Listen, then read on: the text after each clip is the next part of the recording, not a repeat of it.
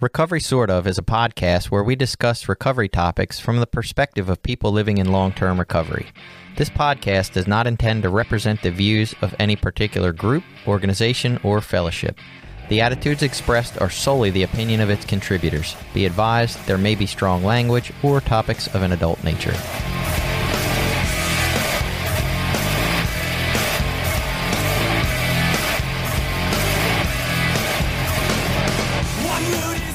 Welcome back. It's Recovery Sort Of. I'm Jason, and I am a guy who perseveres in doing this show. And I'm Billy. I'm a person in long-term recovery. I'm Jenny. I'm also a person in long-term recovery. And it's Spiritual Principle time, which is probably feeling like every week at this point because we just did a few of them. But that's okay. We're doing perseverance today. What was the first thing you thought when I texted the idea of perseverance as the principle today? Besides yes. Sounds hard. Will we be able to persevere through the episode? Mine was, oh yeah, I get to tell my tattoo story. Oh, so we're going to hear a tattoo story about perseverance. Yeah, if it fits. So what, of course I looked up the definition. We kind of have our way we do this now, but what do you think perseverance is before the definition? Like, what was it to you? What have you been trying to do when you've been trying to do perseverance? I mean, my immediate, simplified version of it is like just sticking with stuff that's hard, going through things that are difficult. I usually attribute that for me mostly to like exercise or maybe like things we've done with the kids when they were young that like, this is annoying and I don't like it, but I'm going to keep doing it anyway. That reminds me of driving home last Sunday from an event that was like 2 hours away. And for whatever reason, I just did not want to be in the car anymore. And we were still like 36 minutes away. And I was like, I'm fucking done. I am tapped out. How the fuck am I going to drive 36 more minutes? And I persevered through it somehow. I got home, right? Now that you say that, we've done some long road trips and a lot of time in the car. It's like, Jesus Christ, how can I possibly keep doing that? I don't know. Did you have any? So, Does your story fit like the definition or how you encapsulate it? This is my understanding. This was my personal definition of persevere. I chose not to look up the definition for the show because you guys usually do that anyway. Yeah. But when I think of perseverance, I think of commitment, but doing it when it's hard, especially when it's hard, and then expecting a greater reward on the other side. Can you persevere when it's easy? That's a good fucking question to start with. Well, what's interesting, what you just said, like, I don't know that I've ever assimilated perseverance with reward. To me, it's always been more like enduring something. Without reward? Yeah. Oh, that's awful. Yeah. That doesn't sound like a good thing. I know. Yeah, that's why I said it sounds hard. That's hilarious. I think what all I ever think of when I think of perseverance is Dory from the Finding Nemo. Oh, just keep swimming. Yes. Like that goes through my head all the time. Good one. And that's what I think of perseverance as. Like, just keep swimming. But I don't know that that's a good thing. And that's, I think, one of the places we've come to with all our spiritual principles, right? Like, is there a level of this that maybe skews towards unhealthy as opposed to the original theory of just we need 100% of this in our life all the time, everywhere? The definition I found originally was persistence in doing something despite difficulty or delay in achieving success. So that definition at least encapsulates the idea that there has to be some kind of success and or reward at the end of it. Yeah. I found a similar definition, but it doesn't include the reward part. So it says continued effort to do or achieve something despite difficulty, failure, or opposition. Okay, and so another one I found was perseverance refers to our ability to pursue a goal or passion over time and stick with it if we encounter obstacles or setbacks. And that one doesn't mention the reward or achievement. The goal being the reward, I guess. I mean, and when I think of it that way, it is usually to achieve a goal.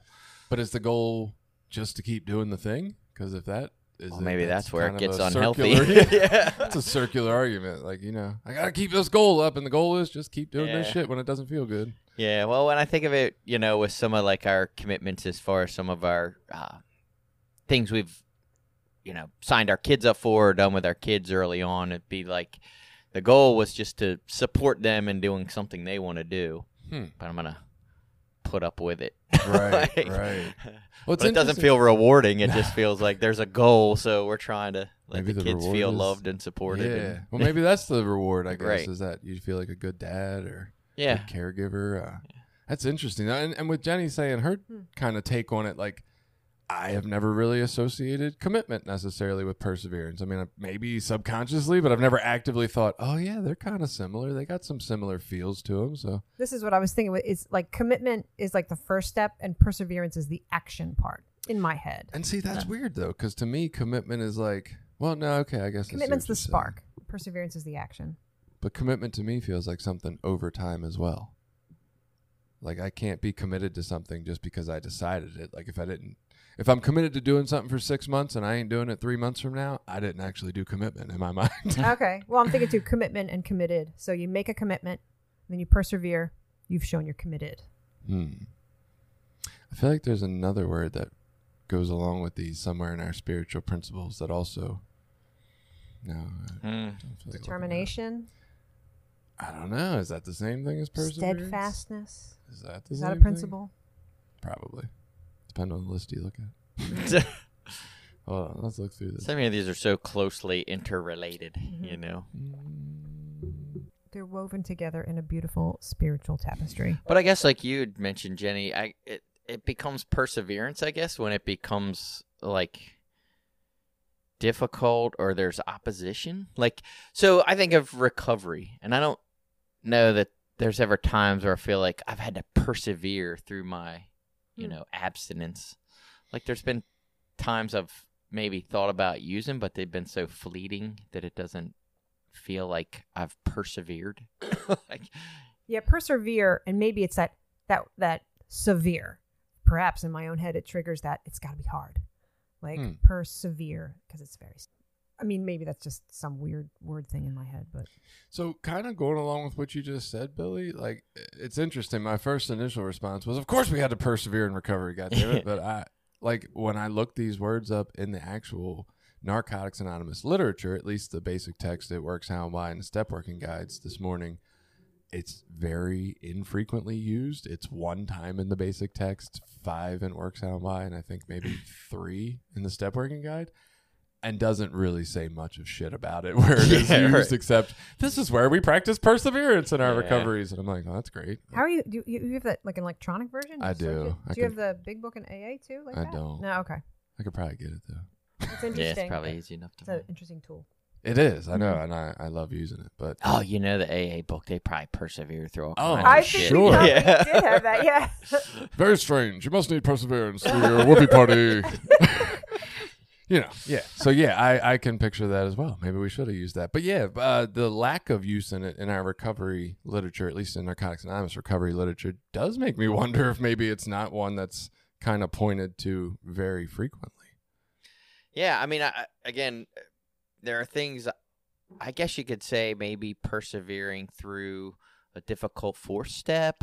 Tough or situations in life. through, like a difficult 9th step amends, you know, you might need to practice some perseverance. But Well, like, okay, you had a sponsor that used and you had to go through that tricky time of like not having this guy that you had made a strong connection with as, you know, your mentor and friend in recovery, and had to persevere until you found a new person that could take that role and you guys actually made a relationship over time. Like, I feel like that would require perseverance to get through kind of the tougher times in recovery, or the times that don't match what we hope they would. Or yeah. I didn't think of it that way in the time, though. Yeah, and I guess to me, I assimilate perseverance with like Doing something. long suffering, you know, like So what do you like not minimal discomfort, but Oh. like severe. Yeah, That's but it's just in my head whether that's right or not. Well, don't and I know. guess the question I'm curious about though is like, is that evidence of maybe a lack? How to say this? I'm not trying to say it in a lacking way. There's something in there that could be pointing at the idea that you don't think or look at anything as hard for you, and you think all these things should be easy and you should just be better at them. Does that, like, I know I'm not saying that exactly right, but like maybe Yeah, you're there not could be giving something to that. Because Yeah. I feel like losing your first sponsor that you've had a great connection with, like, I feel like that's heartbreaking. That's big. Billy's had Yeah. you've had a lot of life or death shit like that. You seem to take really like very in stride. I'm like, oh my god, that would destroy me. Like, so Yeah, life's hard. He's like, yeah, but you're very like I'm persevering through my life. Uh-huh. God damn it! I mean, because it's trauma's subjective, but like there's some of the things you've shared about your life. I'm like, wow, Billy. Like, if I went through it, I don't think I'd be the person I am. And you're just like, it happened, Well, it's almost, and maybe like minimizing the difficulty in your life, which is, in my mind, evidence of like a higher expectation of yourself than others, or holding yourself to such a high standard, or more pressure on yourself than maybe is healthy for you. That's all. That's probably true. Okay. So you probably have a shit ton of perseverance. Maybe not. Kind of call it that. Maybe not great for you, but maybe it's there. I'll drop in another word, resilience. I guess add that in that mix. Like, you're very resilient to life's troubles. Maybe I need to give myself some credit. I'm persevering through all kinds of shit. Yeah. We should have had a perseverance quiz. In fact, I maybe know. I'll look one up before we're done. Billy will get a We That's could I was over here. pause I and- found yeah. the AA Big Book, so I was looking for perseverance in the AA Big Book. Well, when you were talking about the steps and perseverance, I was thinking about healing takes perseverance. Facing some of your quote unquote negative character defects, facing that stuff and healing from it, working through it, that takes quite a bit of perseverance.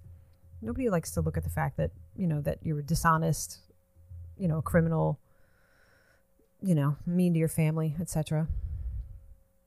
So how would you say, since you don't feel, Billy, like this has been a huge piece of your recovery necessarily up front, like how would you say you have tried to use perseverance in your recovery? Yeah, what I was looking at was I think in lack of proper usage of terms, just consider things commitment. Like, for me, it's really easy to say, like, I'm super committed to something, so my feelings, attitudes, or actions don't matter. They're minimized, as a part of, like, growing up in a dysfunctional home where you're taught that your feelings and things don't matter, and you're just supposed to do what you're supposed to do, show up where you're supposed to show up, like all those things, that it's very easy for me to do that to myself and just be like, well, I'm committed to this thing, so my feelings are irrelevant. So whether I like it, whether I want to do it, whether there's any suffering related to it is completely irrelevant to, I said I was going to do this thing, so now I have to do it. Yeah, putting it in those terms, perseverance still, I mean, I said this before, but it still feels like the action part, like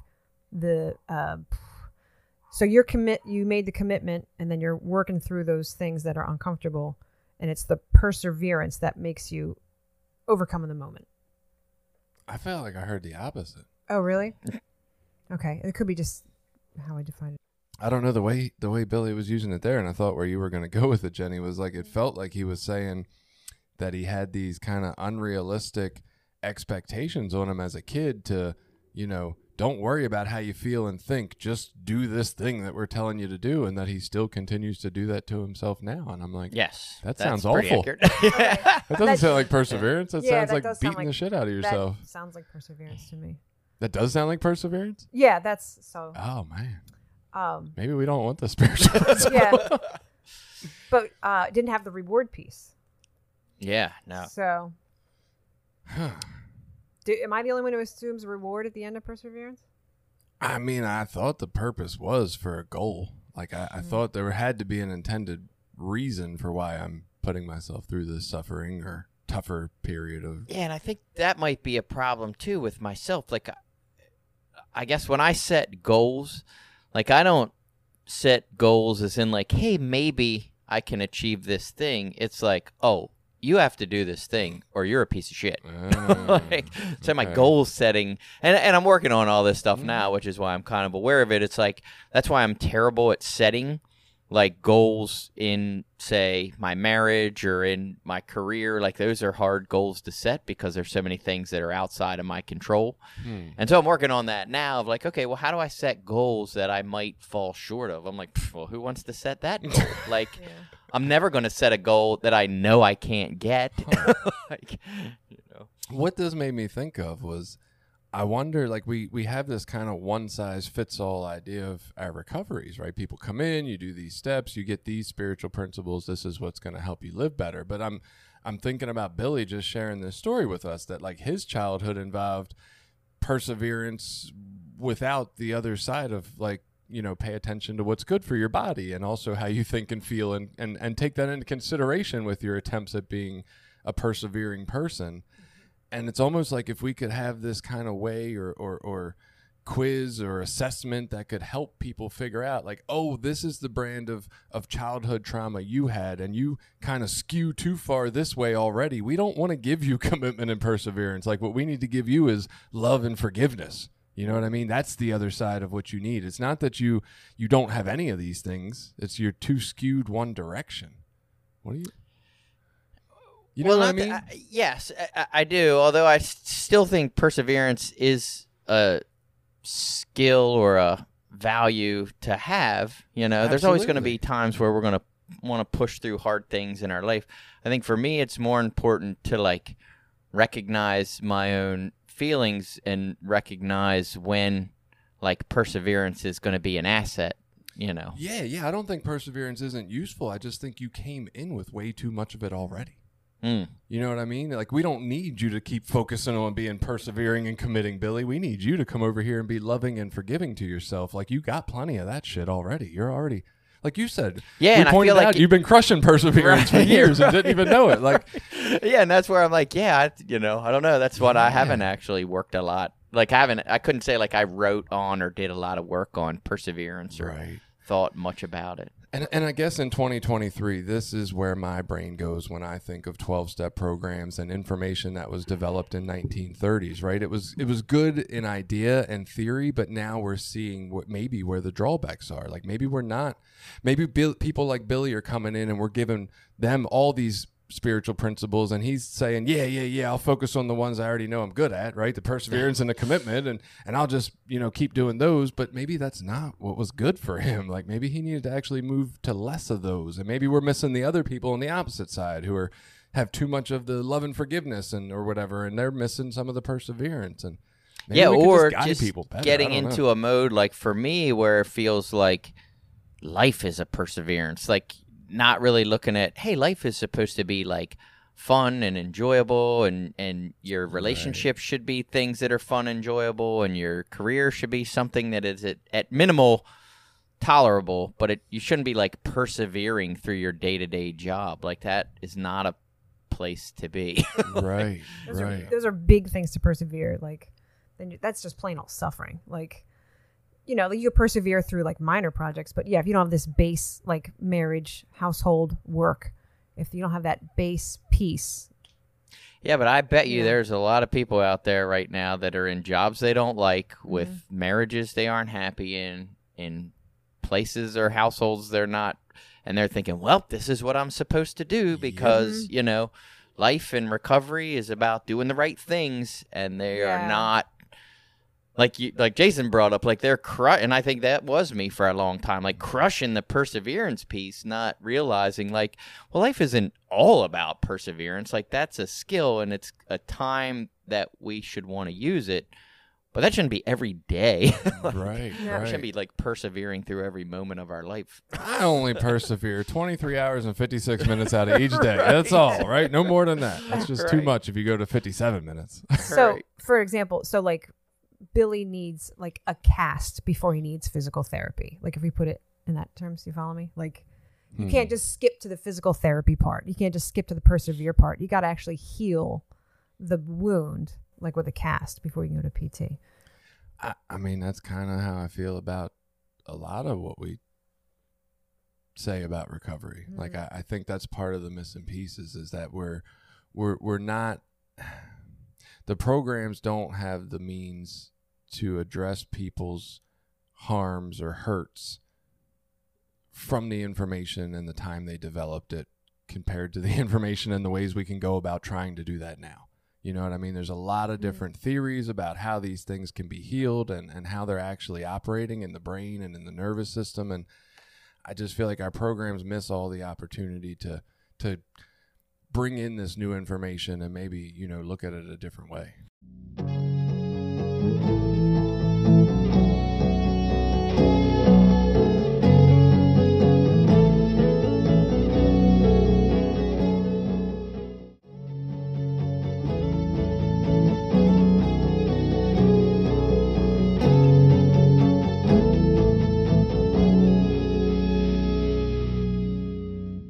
Well, and there's a tricky piece, I think, that, like, I couldn't trust my own judgments in the beginning of my recovery. You know what I mean? Like, I was making all kinds of terrible decisions and rationalizing it and justifying it in my head, No, and absolutely. saying, like, oh, my life is so terrible, everything's so terrible, and it's like it was, but my thinking was all I was on drugs for years. Like, my thinking was all askew.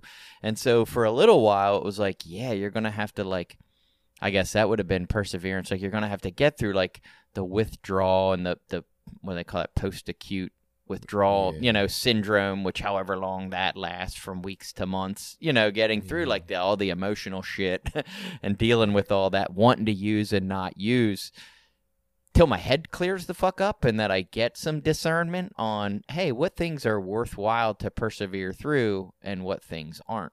But if we just tell people, hey, just come in and tolerate everything, and push through all of it and shove your feelings down, like, that's the unhealthy place. Well, and I think, and from my personal view on life, right, this isn't like all researched or all well-known or truth or any of that bullshit, right? This is just how I feel. It seems like when we come in, we were probably not doing everything wrong, right? And if somebody could have started there and been like, well, look, every decision you make's not wrong, Billy, right? You're choosing to eat when you're hungry. You choose to go to sleep when you're tired sometimes. Like, some of these are okay, and this is how you can kind of learn to trust where it's okay and get an idea of maybe when this other nervous system reactivity is coming up and actually sort of hijacking your body and making you make bad decisions that aren't actually what Billy would make from a calm place. I just feel like you could have started the journey of learning when to trust yourself and how to know that a lot sooner and gotten there sooner, I guess.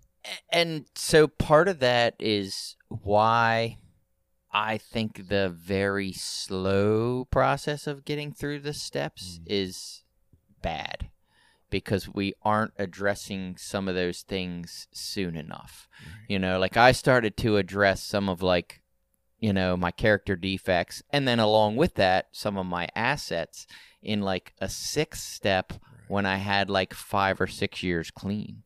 I could have used those skills, like, a year or two in, you know what I mean? Had I, whatever, pushed through. And that, I guess, is some benefit to how other programs maybe go through the steps a lot quicker, maybe just through talking about them. There could be some benefits there versus the way that I was introduced, which is working on it through this sort of, I'm going to call it a long methodical process. Right. Or I chose to take the long methodical process. I don't know that the program itself specifically says it needs to be a long methodical process. It doesn't, but yeah, it does feel like it is a long but methodical the practice process of it right. has been that. Right. Yeah, and maybe we need some of those skills sooner, because as I began to look at, okay, these are areas, in a 5th and 6th step and then getting into 7, like, these are areas where I tend to make poor choices. These are areas where I can't really trust my judgments, and because I have these bad past experiences, I want to numb feelings, I want to avoid, the awkwardness, whatever. And then there's other areas that I learned through that step process of, like, my actual strengths and skill set, Something you said in there reminded me, it just kind of gave me this idea of, like, when we think of harm reduction, right? You believe in harm reduction because you believe that the old methods of, like, we can't help you until you get where we want you to be first, are kind of useless, and you think it's much more compassionate and useful to go out and say, hey, this is where you're at, we'll try to help you here, and when you're ready to take the next step, you know where we're at, and we're friendly, and we're kind, and we're gentle, and you've interacted with us. It does not feel like the 12-step recovery I encountered in Narcotics Anonymous looks like that. we're not like, hey, you're fine where you're at, man. Just when you're ready to take that first step, in a more formal fashion, or when you're ready to talk about something you want to work on, like, we'll be here for you. But you're good till then. It's okay. Like, it's more, listen to us. You don't know what the fuck you're doing, and all our ideas are the right ones, and all yours are terrible. And it's like, I don't know. I feel like harm reduction works because of the way it's set up, and it's funny that we don't look more like that in the way we treat people once they're in recovery. Yeah, I guess I would disagree a little bit in that I don't know if you're looking at, I hate to use the word success rates, but like success rates of harm reduction. Like, well, how many people engaged in harm reduction programs overdose and die? Right. You know what I mean? Probably a lot. Right. Because that's the community that you serve. For me personally, I'd say my personal support of harm reduction is slightly different. It's more or less like, well, we can't even have a fucking conversation if you hate yourself so much and no one has ever shown you love or compassion in your life. You at least deserve love and compassion, and we can start there. Yeah. There are some other things that you need to do that I can help you with if you're willing to do, something different. But I can still love you and care about you, but I can't really help you if you're not willing to do some certain things for yourself. I think loving and caring about them is helping them in a way they've never had. You hope, right? But I guess I feel like the people coming into these programs are the same people, right? They're the same people that can't have that conversation about whether or not to get a job, or can't have that conversation about whether to stop cheating on their partner, or can't have that conversation about any of these maybe healthier ways of living because they're just not there yet. They've never had the conversation about them being a lovable and an acceptable person. They're still thinking they hate themselves so much. I don't know. It's just, I guess meeting people where they're at is where I want to be, and it's not where I was when I was working my program. I don't know that like Narcotics Anonymous told me to be that way, but that's what I got from the society and the environment. Yeah, and I guess I remember hearing a lot of, like, what appealed to me early in recovery is the types of sayings that were like, we'll love you until you learn to love yourself, and we're going to support you, and we're going to help you in this path. I mean, they had a specific path that they were going to support you on. I'm not going to deny that. But it was, we will learn to love you until you learn to love yourself. We're going to help you. We're going to lift you up to get you on this journey. Huh. And, that was appealing because I was someone who didn't love myself at all. I had very, very low self-esteem and self-worth. Well, it's interesting to me, and this could be the difference between a smaller recovery community in like a Cecil County versus maybe the larger recovery community in Baltimore. But like when I left, I heard that words a lot, right? We'll love you till you learn to love yourself. But like the atmosphere and environment did not necessarily feel like that all the time. There's lots of judgment. There's lots of talking about people. There's lots of pointing the finger at who should have worked steps so they didn't die. Dundalk, weren't you? I was for some of that time. I'm just saying, like, it didn't. That's terrible. But then I will say there's another part of me that comes up with the counterpoint to that says, yeah, maybe it was more like that up here. That's possible, and maybe that was more of the experience of what you got, and yet. Just from the opening parts of this, thinking about how maybe like you're still skewing possibly towards more perseverance than self-love. That's not necessarily in my mind what you got then. Like they didn't love you enough to love yourself in my mind. So maybe they talked about it, but I still don't feel like that's what you got out of it. Yeah, that part of it, I think for me has been more the old layers of the onion adage is like I was willing to look at some of my character defects and stuff, but not willing to really look too deep at why I was doing what I was doing or much of the thinking beyond the immediate. I just realized this podcast is going to end when Billy loves himself to acknowledge that Narcotics Anonymous has some flaws. That's when, right now it's still Billy's at fault for anything that went wrong in his recovery. And I'm like, oh, okay. That's when this podcast ends, when we actually, I don't know. That's funny, though. Well, and yeah, there's, I guess, definite areas of, now you got me thinking of something totally different. It's okay. It's okay. I get it, man. Sometimes things have helped us so much they can feel beyond reproach, right? I've defended a couple of my therapists, and then I've looked back at them and thought, they were really good therapists, but they also fucking hurt me at a point in time, and I was probably all right with that. Like, I was justified in feeling that way. One of the things I thought of this morning, looking up this this topic and perseverance was like 2 years ago. Billy came to me and said, we should do an episode on when to push through and when you should know when to like cut your losses and it's time to stop. And that's what I felt like this conversation was about today. I'm like, we finally figured out how to have that conversation. It's only taken 2 years and 3 months, but we finally figured it out. And I can't say that I truly know the answer to that, right? Like it feels almost like an intuitive thing. But this, to me, that question that you asked about that topic is the question of when is perseverance the right spiritual principle to apply versus maybe there's another spiritual principle that would be better in that situation. And I don't know. How do you know which spiritual principle to apply in which situation? Yeah. And of course, as being a person that's more whatever, less brain or like, you know, less emotionally driven, like to me, a lot of my decision making nowadays comes down to, you know, almost doing like a positive negative inventory or a pros and cons type of list and looking at, all right, what am I trying to get out of this? What are my goals? And then is what I'm doing going to even get me there? You know, is what I'm doing even in line with that? Am I persevering through some shit because I think it's going to get me someplace, but if I look honestly at it, it's not taking me there at all? One of the incredible things is that I sit here week after week and I have this standpoint of like therapy and self-love and self-compassion and all this stuff, right? And I know Billy is coming from like logic, right? He's all in the logic.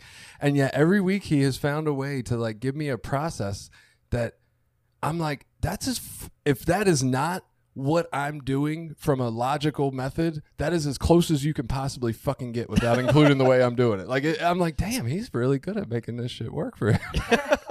It's impressive. It really is. I'm like, that's an awesome way to go about it. I mean, I don't know. Well, I guess to dumb down like the process of recovery, it's like I don't always know how to make good decisions. I act impulsively. If I use a system for helping me make better decisions, it's a little easier. Like sometimes it's easier to make better decisions when I've looked at things instead of just reacting to emotion. Like we were talking about this in the car. Let me say this real quick. We were talking about in the car. Like if you said to me, it's not okay to shame people. When you shame people, it really doesn't get the desired outcomes that you'd want. That's a shaming statement. Yeah. I'd say, well, that makes sense. Like, yeah, I don't think that trying to shame someone to change their behavior is the way to go about it.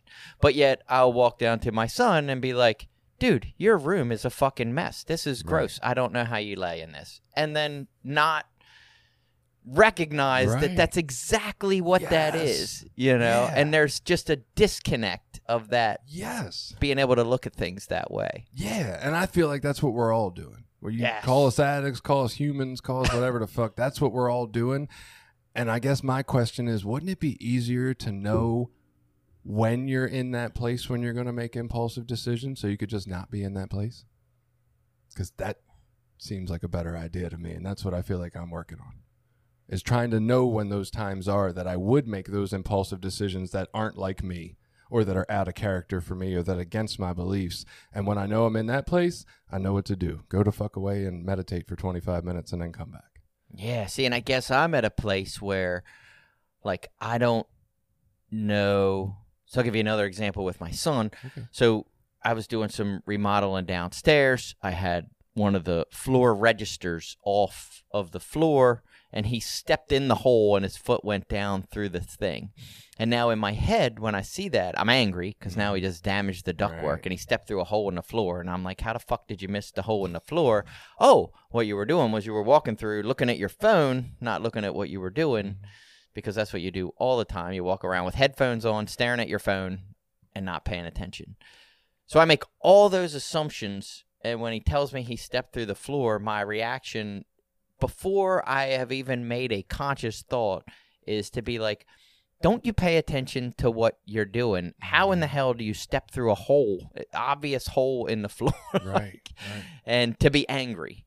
Yeah. So I don't know that I will, like, I don't have the discernment to, like, be like, oh, wait, I might impulsively react here. Let me go meditate and then come back and give you a response. No, absolutely. And I get that. And this has taken a fuck ton of like practice and trial and error. And I am not saying I do this 100% perfectly or anything close to it because I fuck it up all the time. But it's through practice and knowing that nervous system dysregulation, right? Or what you're referring to as anger right there. I know when that comes up. And the more I've practiced, the quicker I get to the beginning of noticing that earlier and earlier and earlier, right? And even when I fuck it up, it's fine. Like, the most important thing is knowing, for me, the belief all my anger is mine. It is not for anybody else to fucking deal with. It's all mine, right? And underneath all that's hurt. And that's really mine to deal with. And if I can deal with the hurt, one, there's less anger coming regularly anyway. But two, if I get really in tune enough, I can just feel it build up, man. I feel it start. And the sooner I can notice it starting, the better chance I have of getting the fuck out of that room and like taking a break, because I need to. I need to take a walk, a breath, or something. I need to pause. Nothing good is happening from that nervous system energy coming up in my chest. And I think that's what I'm saying. Like, for me, it's all the rules are great, but like, if I can just be in tune and in that moment in the present, right? When I say that thing to my kid, maybe it does start coming out of my mouth because I'm not good at catching it real early. But I see it in their fucking face. And I'm looking at them and I'm like, oh, I'm fucking missing. Okay, what is it, buddy? Tell me. I'm missing. I see it. Yeah. Right? And it's just being there. And that's helped a lot. And to bring it back to the perseverance, kind of to circle back. That's okay. No, that was good. Because I think the same thing, like, so what ends up happening is we have that interaction. He actually was leaving. He was getting ready to walk out the door. I was just coming in the door. He's just going out the door. It's like that chaotic whatever. I'm mad. I got to go fix this thing because it's part of the air conditioning system and it's hot as fuck outside. 10 reasons why to justify my action. And anyway, within 5 minutes of them leaving, I'm like, that was shitty. Yeah. Like, I don't like the way this feels. Right. And so I called him up and said, I'm really sorry. I didn't mean to yell at you. Are you okay? Perfect. Like, did you hurt yourself? Is there anything I can do for you? It's fine. I can fix it. It's not a big deal. Just want to make sure you're okay and apologize for being that way. And like, that's where I guess if we're trying to force a perseverance reference here, like, I'm going to go back to these principles and be like, that's fucking awkward. Like, that's not comfortable to have to do. But I've made this decision that I'm going to live by these principles, try to apply them in my affairs. Do I want to try to shame my kid, or do I want to just be like, whatever? And be loving and caring. And in my mind, Billy, that's fucking beautiful. And you're actually at a better place after that repair than you were before the rupture, right? You guys are closer now because there was a rupture and it was tended to. And like, that keeps making it more and more beautiful. So now, every time you fuck up, it's even better because you can just repair it and you're even stronger. It's like a weld on metal, right? The welded area is stronger than the metal was to begin with. But do too many breaks make it? No. I think the more time you repair, the easier it is too. Like, the more times you like go back to your kid and be like, I am so sorry. Like, then it's easier to do it the next time. It's kind of like the amends process. I don't know if you guys had this. The more amends I did, the easier it was because I was like, hey, I lived. Like, I didn't die. I wasn't crushed over that amends. So it made me braver for the next one. Making amends begets making amends, right? Yeah. Going into the science of perseverance and the ability to persevere in people has been correlated with dopamine levels. Shocking. People who can fucking get through life have higher levels of dopamine, and people who struggle don't. Who knew, right? Like, we keep talking about this, and I feel like these are the pieces that we don't have. Like, when I got into Narcotics Anonymous, it did reduce some of the shame. It said, hey, you got this thing called addiction. It's not you. You're not a terrible moral person. You just got this spiritual malady, and, you can do something about it. And that was nice. It felt better than feeling like I'm a piece of shit. But I don't think we continue that message in recovery. I've heard so many times, and I've said it out of my mouth myself, like, I used to have an excuse for why I was a piece of shit. I did drugs, right? And now I don't. Now I'm just here being a piece of shit, and it sucks. And it's like, maybe if we could help people understand, hey, actually, you probably have really low levels of dopamine, and it makes life extremely fucking hard. Way harder than for the guy next to you who wakes up with fucking, rainbows in his mind and, bells and whistle songs in his head and shit and wants to hum all day and do some work. Like, I don't know. So you're in like the field. Do they test for that for like? No. I mean, nobody's testing for dopamine. You can, but it's so expensive. No insurance is going to pay. It's like a lot of mental health stuff. Like, they can test for these things. They can test for like depression and shit, but nobody's practically doing that on like a regular. It's like extremely rare studies that do Because brain this is imaging science. and Like, shit. This is science. This is what like makes sense. Like, is it because our medical system doesn't want to like pay for So it? science is amazing, but we only research things that people fund, and we only fund things that make people money. I follow you. So we don't research anything All like holistic abilities to heal yourself or anything like that. Yeah. Okay. You can't sell But they don't test for dopamine like to prescribe antidepressants? them. Mm-mm. Okay. No, you go talk to a doctor and answer 9 questions Yeah. about how you've been feeling over the last 2 weeks, and then they'll give you an antidepressant that is completely safe, even though they have no idea how it works. Literally 9 questions? Well, it's 10 Oh, okay. technically, but the last one is just how much does this impact you Okay. in your Yeah. day-to-day life? On a whole side, there seems to be a really weirdly, almost arbitrary system to how some of these psychiatric medications. Very, very strange. We were talking with someone about Adderall, a psychiatrist who can prescribe medications about Adderall, and we were talking about like adults with ADHD, and he said, well, you're not supposed to subscribe Adderall to adults with ADHD unless they've been diagnosed as a child with ADHD because it isn't something that you get later in life. You've had to have had it your whole life. And we're talking specifically about me, not that I want to get on Adderall, but as an example. He said, well, my parents never took me to a psychiatrist or a doctor or anything. And he said, well, if you've never been diagnosed, technically you're not really supposed to get it. And we're like, well, that seems kind of dumb. Yeah, that does seem dumb. And honestly, when you talk about arbitrary things, the rule about how you had to have it as a child is a completely arbitrary fucking rule. Like, I don't even know where that came from. Yeah. But in my understanding, as long as the requirements for being diagnosed as a child were there, it doesn't mean that you can't get it because you didn't ever go to but get anyway, diagnosed. that was just a complete it's aside. ridiculous. That was an aside. But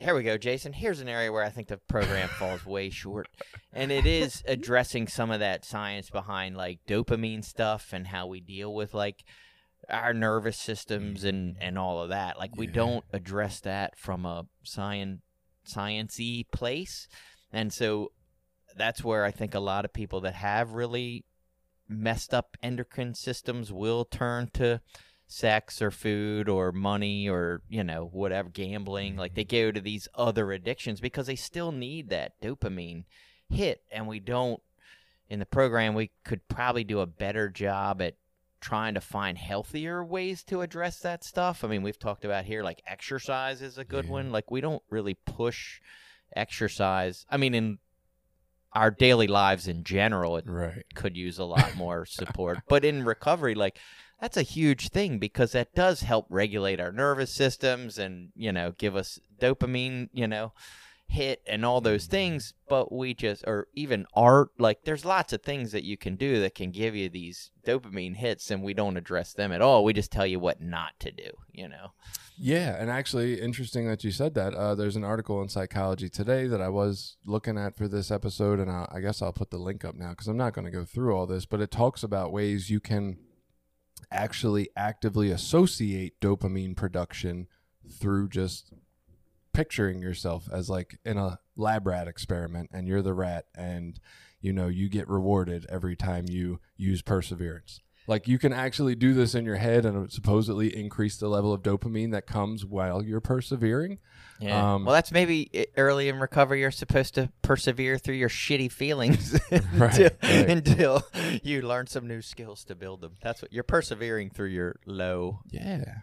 Well, and it says not achieving any goals will dry up your dopamine reserves. So that you have to make some of your persevering for low-level goals that you can actually attain and reach so that you can increase that.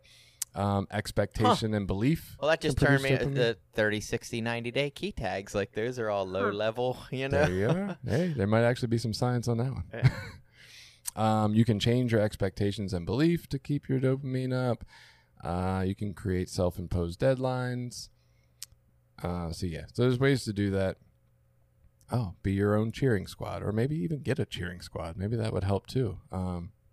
Make these communities of support like we talked about with the Phoenix Recovery. Like maybe that is another piece of the science that our recovery programs are hitting on, right? The community aspect, the cheering squad, the ways to increase how we feel. There are a ton of studies that show that perseverance is the highest indicator of success in life. Like people who have perseverance apparently are more strongly correlated with successful outcomes in the world than any other quality, is what I came across. What about the dark side of perseverance, also called grit at times? Grit is dark? Okay, so there's a lot of big words, so hold on. Existing investigations indirectly point to the caveats of embodying a sustained interest and perseverance to achieve goals even in the face of failures. Consistent with this perspective, a series of experiments carried out by Lucas and others in 2015 has shown that grittier individuals exerted more effort than their less gritty counterparts when finding solutions to unsolvable tasks at the expense of accomplishing fewer tasks. So like people with higher grit spent more time on tasks that couldn't possibly be accomplished because they persevere and just abandon the fact that the goal was to get more tasks done in the moment and not. So that was one of the drawbacks. And then the second one is that they also showed more perseverance at trying to win a losing game.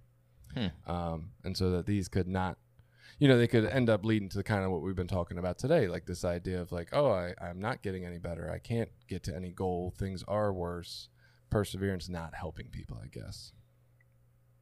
Yeah, and in that vein, again, now I can't be the bash 12-step guy, but, we do have a tendency to tell people like, yeah, one program, one recovery or whatever the hell it is. Yeah. And, we don't always do the best job at encouraging people like, hey, if you've been here for a little while and you're still feeling pretty bad, like maybe some other things, like maybe you need some additional supports. I mean, you do hear that occasionally, but not as much as could be said, Some people need like mental health. Some people need, like say maybe exercise or some sort of community engagement, whatever it is. Right. Pushing people towards like, hey, don't just feel like you have to make this only work.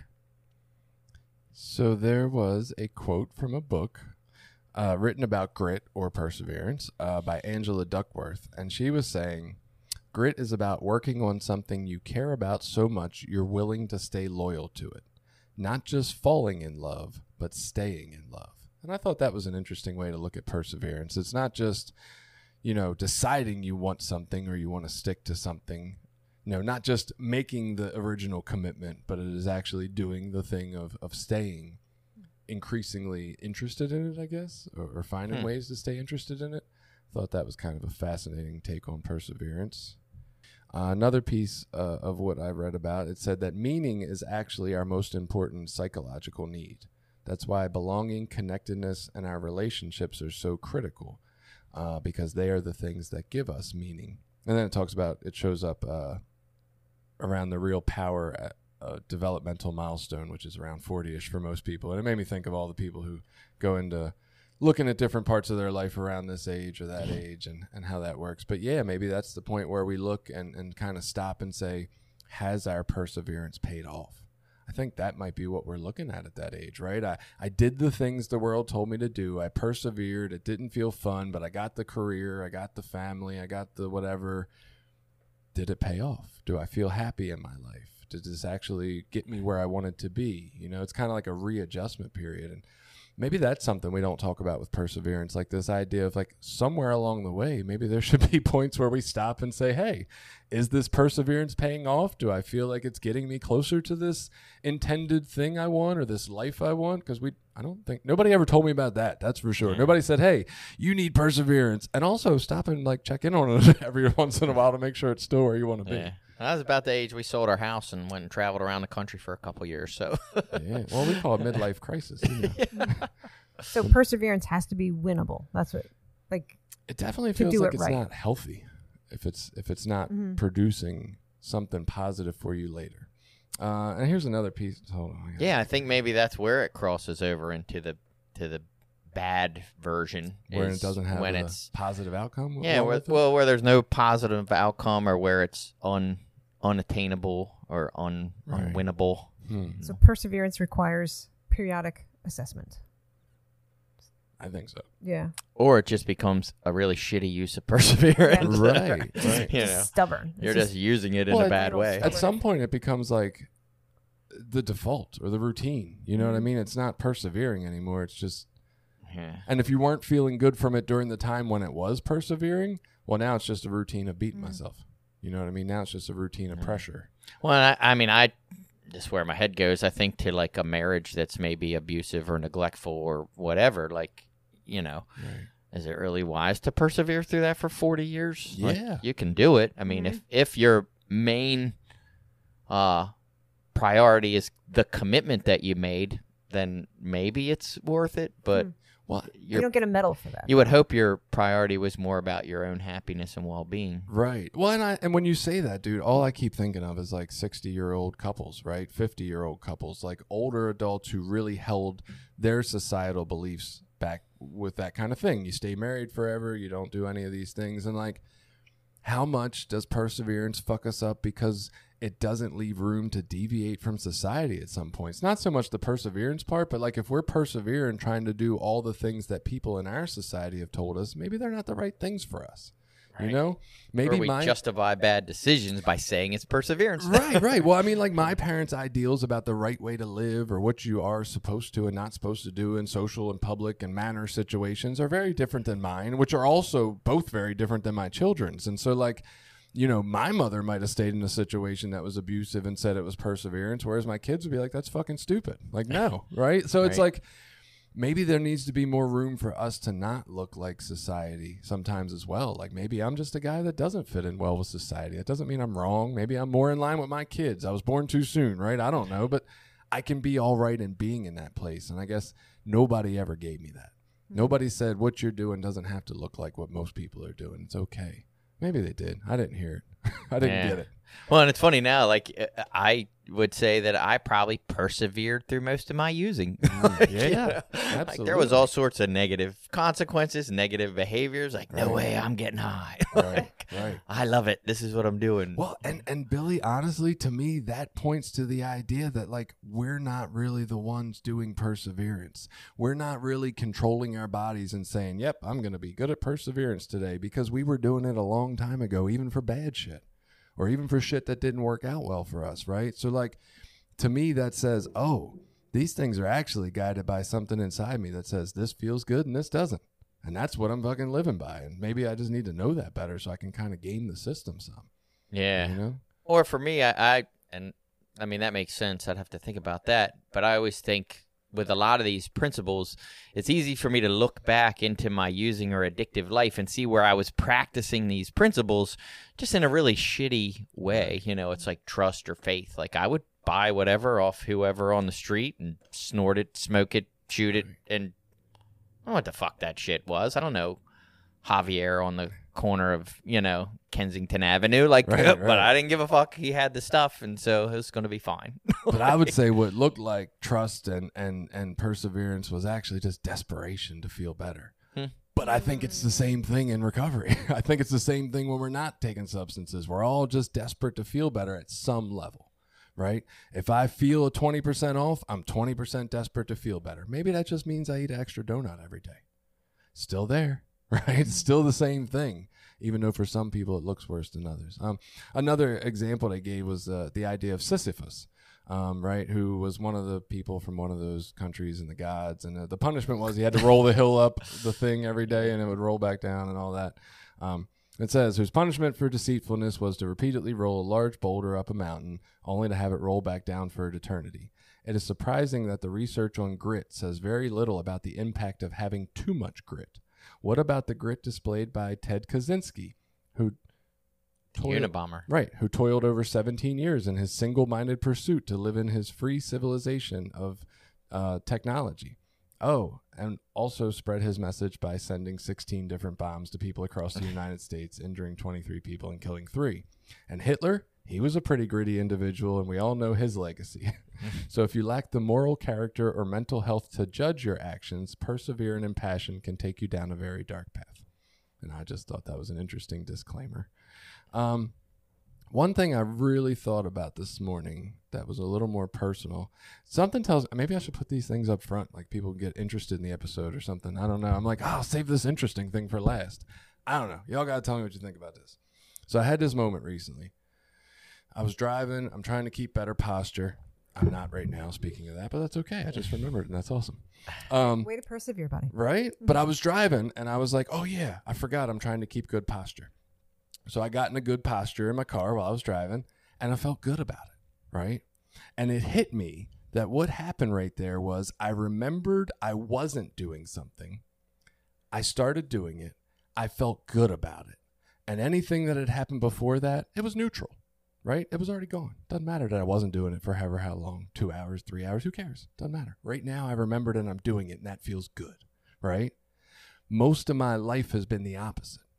Most of my life has been when I remember I'm not doing it, that feels neutral, because kind of like the idea Billy gives us a lot of times, right? That's just what I'm supposed to be doing. So now I'm back to neutral with my good posture, but now I get to feel negative about the last 2 or 3 hours I haven't been doing it. And this made me think of this perseverance and dopamine idea, right? Is this really just the idea of switching our brain from being unhappy with all the time we weren't doing the thing we just remembered we weren't doing to just happy that we're doing it now? Is that what perseverance is? Like, does that make it so much easier if we can just be excited that we remembered? Does that make perseverance that much easier to practice? I don't know. That's interesting. I feel like it came from meditation, right? Because every time I tried to meditate when I was early on, the idea was when I caught myself, out in the blue, I've been thinking for 5 minutes or whatever, and I'd be like, God damn it, I'm not meditating again, right? I caught myself, but I'm not meditating again for long periods of time, and that's bad. Right? Whereas now I'm remembering I'm meditating again, and that's just neutral because that's just what I'm supposed to be doing. But then it became, wait a minute. Oh, caught myself thinking again. Here, I'm meditating again. Oh, that's good. Oh, nice. I remembered I'm meditating. I caught myself not meditating again. It was almost like catching myself doing the wrong thing became good. And I feel like that could just change the fucking way we look at perseverance. That makes me think it's just a better self-talk practice. How you're talking to yourself, just like congratulating yourself instead of shaming yourself. Isn't that going to make me want to do it more next time, though? Yeah. Like, I feel like if I keep shaming myself every time I remember the thing that I want to be doing, that's going to make me give up. Because I'm just going to say, God, there's so many fucking times I don't do it. So, and that's interesting because that ties into something, and I had read this, I had this list of things that help us build perseverance. And one of them was don't be afraid to fail. And I was thinking about it. I'm like, I don't know how that ties into perseverance, but it almost sounds like what you're talking about. It's like I got to be okay with myself falling short, failing at stuff, not being perfect. That helps build that idea, Well, maybe this is the resilience. Right. Maybe this is the time in the episode we should run down that list because that's probably good to give people, right? The ways to increase this. Yeah, so this was 9 ways to improve your perseverance skills. And the first one was don't be afraid to fail. Perseverance comes from failing and getting back up. So I was like, that's interesting. And I guess that's what you're talking about. Instead of beating myself up about failing or belittling myself for failing, I should be like, that's a part of the process, but I'm getting back up and I should be proud of that. That's good. Be 1% better every day. Having a growth mindset is a great way to increase perseverance and motivation. I like that one, and I try to give it to people all the time, this idea that, if you're standing at the center of a circle, there's 360 degrees in that circle. And if you make that 1 degree shift, that's nothing at the center of the circle, but keep walking out.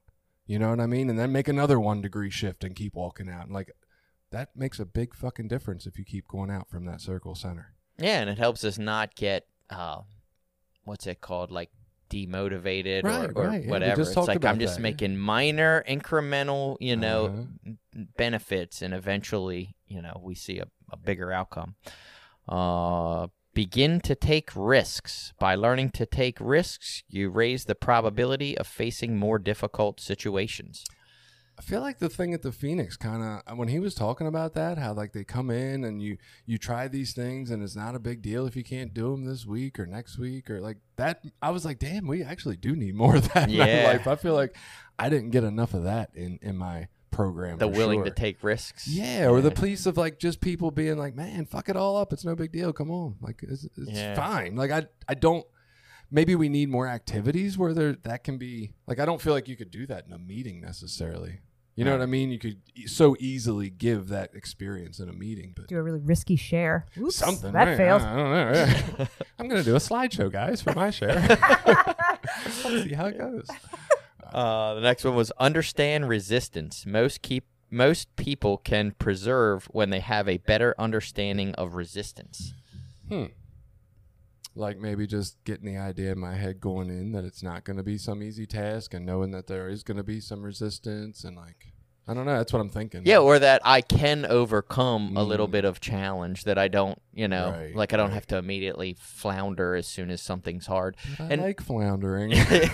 Well, I think back to myself, like, as like a teenager and stuff, as I was falling deeper into my addiction, it became like, sports and school and those things started to get a little bit harder. Like they'd always come really easy to me early on. Right. And as soon as they started to become like difficult where I had to put in extra work, I didn't want to do it anymore because I was afraid of failing. So it was easy to be like, I don't want to do that anymore. Like I might not be as good as I think I am. That's the perfectionist taking over. Yeah. Exercise regularly. Apply the 40% rule. This rule is that if you complete 40% of the task, your likelihood of quitting drops dramatically. I don't know why that has to do with exercise, but okay. Yeah, that's interesting. Yeah, really? Why they? Is that the wrong header? Yeah, that's almost what it feels like. But I guess that 40% rule is, if you get almost halfway there, you're more motivated. I guess that's based off a study somewhere. Let's see.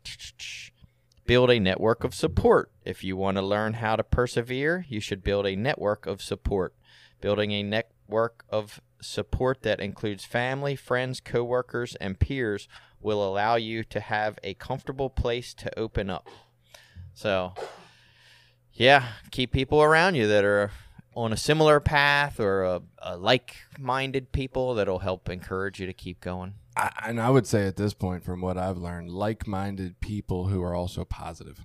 Yes. Because I was a like-minded person with a lot of people in recovery, and I lacked the ability to give more positive feedback to people. I wished I would have. The sarcastic, super negative crowd. Yeah, man. Like, if I'm walking around beating myself up over my failures, I'm only going to criticize you where you didn't reach yours. You know what I mean? It's going to be harder to like celebrate the victories you are having, or even pick up on them. Like, those small victories. Hey, you made it to a fucking meeting tonight. Whatever, man. Right. That's great. Like I miss all that when I'm so hyper focused on pressuring myself to be so fucking perfect. So yeah, find like-minded people that are also going to cheer you on and celebrate you at every fucking opportunity, because that's what we need more of. Yeah, we got a lot of this negative shit in our heads. I read this one thing and it's short, and something about it gripped me, and I wanted to share it. It says, "We want to know something, not learn it. Studying is an exercise in staying focused." And I don't even know that my brain can wrap itself around exactly what that's saying, but I like it for some reason, and I don't know why. We want to know something, not learn it. Studying is an exercise in staying focused. There was something about that and perseverance that just rung for me. Like, it's this idea of more staying focused on the task instead of worrying about it making me better somehow. Like, that's what I took out of that. It was like, this is more about, I want to be persevering to be the person I want to show up as every day for me, right? This is about, like, I'm not trying to learn some little rule that can make me better here, there, everywhere. I just want to try to keep being the guy I want to be, right? It's like more of this, like, slow kind of learn from life experience. I don't know. Maybe not. Maybe that's just what I want it to be. It's like Miley Cyrus said. It's the journey that you remember anyway. Yeah. I can buy myself flowers. Don't need to persevere in relationships. I can buy myself in the USA, flowers. but whatever. Right. All those ideas. Any more thoughts about perseverance? Do you guys want to hear the tattoo story? Oh yeah. Yeah, the tattoo Okay. story. How did this not come up? You should have said this first. So a couple years into my recovery, how should I start this story? So I bought my house when I was still drinking, and the front of my house had a beautiful pink magnolia tree. Got the house. I really put off starting a family, having babies. I was already married, and I was like, one more summer partying. All right, one more summer partying. Well, partying got like really out of control. I was very self-centered, and the magnolia out front, in the meantime, some English ivy started creeping up it. I don't know if you know that plant. No. And somebody's like, Jenny, you better cut back that English ivy. It's going to kill that tree. I'm like, nah, whatever. I was really neglecting my home, including that tree, neglecting my home physically, neglecting my home life, neglecting my marriage, neglecting what was once my goals. Like I wanted a family. Well, one winter, it was a particularly tough winter. And sure enough, that English ivy did kill the beautiful pink magnolia tree that I loved. So I couldn't believe it. And I was like peeling the English ivy off it, hoping it would come back. And my husband's like, it's dead. It died. We didn't take care of it. And it was like, it became this like symbol for like my whole home. Like I wasn't taking care of my home and home life. And I was 37 when I went to rehab. And so I think it was around like 38 or 40. I saw that pink magnolias symbolized perseverance. Huh. And I was like, ooh, that was like what I wanted to embody. So I got the pink magnolia tattoo on my arm to symbolize perseverance and build back my home and family, what I really wanted. So that's why I have a pink magnolia tattoo. And anyway, so every spring I like to visit pink magnolias around the neighborhood, but I don't have one myself. That's my tattoo story. That's so interesting that you got a tattoo of a thing that represents perseverance but died. Yeah, right. Well, Did it It persevere? lacked perseverance. Yeah. Well, it's because I didn't. Yeah, exactly. But it's because I didn't follow through. I didn't take Right, care of it. right. Like I did not persevere. Right. Oh, I Can't persevere. I still give the middle finger to English ivy. I'm like, you killed my tree. But like, We got a was giant it was English my- ivy across my back. This thing dominates. It's just so funny how we could take different things out of the same story. Oh, I know. Well, you know what? Actually, and Yeah, if you that's look up pink magnolia, there's probably a slew of words associated with it. But Right, when I saw perseverance, I'm like, I like that. That tree was meaningful to me, and it died because I did not persevere. And then That's like all those Asian kanji symbols. Like people get all these symbols, Right, and right. depending on where you look, it means something different. yeah, you can make it mean whatever you want. Right. Like, so. That's awesome, though. That's really cool that you found like this. Did that lead you to your journey in recovery? Like, was it the tree dying that really propelled you forward? I don't remember. Well, yeah, when that died, I think I started to piece together like my life is fucking falling apart. Like When you murdered the tree? yeah. Right. Or I Just let it be one more murdered. thing that you you know. just let fall apart. Yeah. I don't know if the tattoo's in memoriam or it's like a death threat to the rest of them. Yeah. I think I was an accessory to murder. I wasn't quite. But yeah. So I mean, like it was 2012 was my last year of drinking, and that was the year it didn't come back, and like I could see like all kinds of things, and I love relating life to like nature, like Yeah, that's cool. It's more fun that way. Well, we said it. Making meaning is the most important psychological need. So that's awesome. Yeah. So yeah, go out there. Try to increase your perseverance in the areas where it's going to feel like it's healthy for you. Don't forget the other side of like being in tune with your body and yourself, and understanding that there is an unhealthy version of just pushing through for the sake of pushing through. There's got to be a purpose to that for it to matter. And take care of each other. See you next week.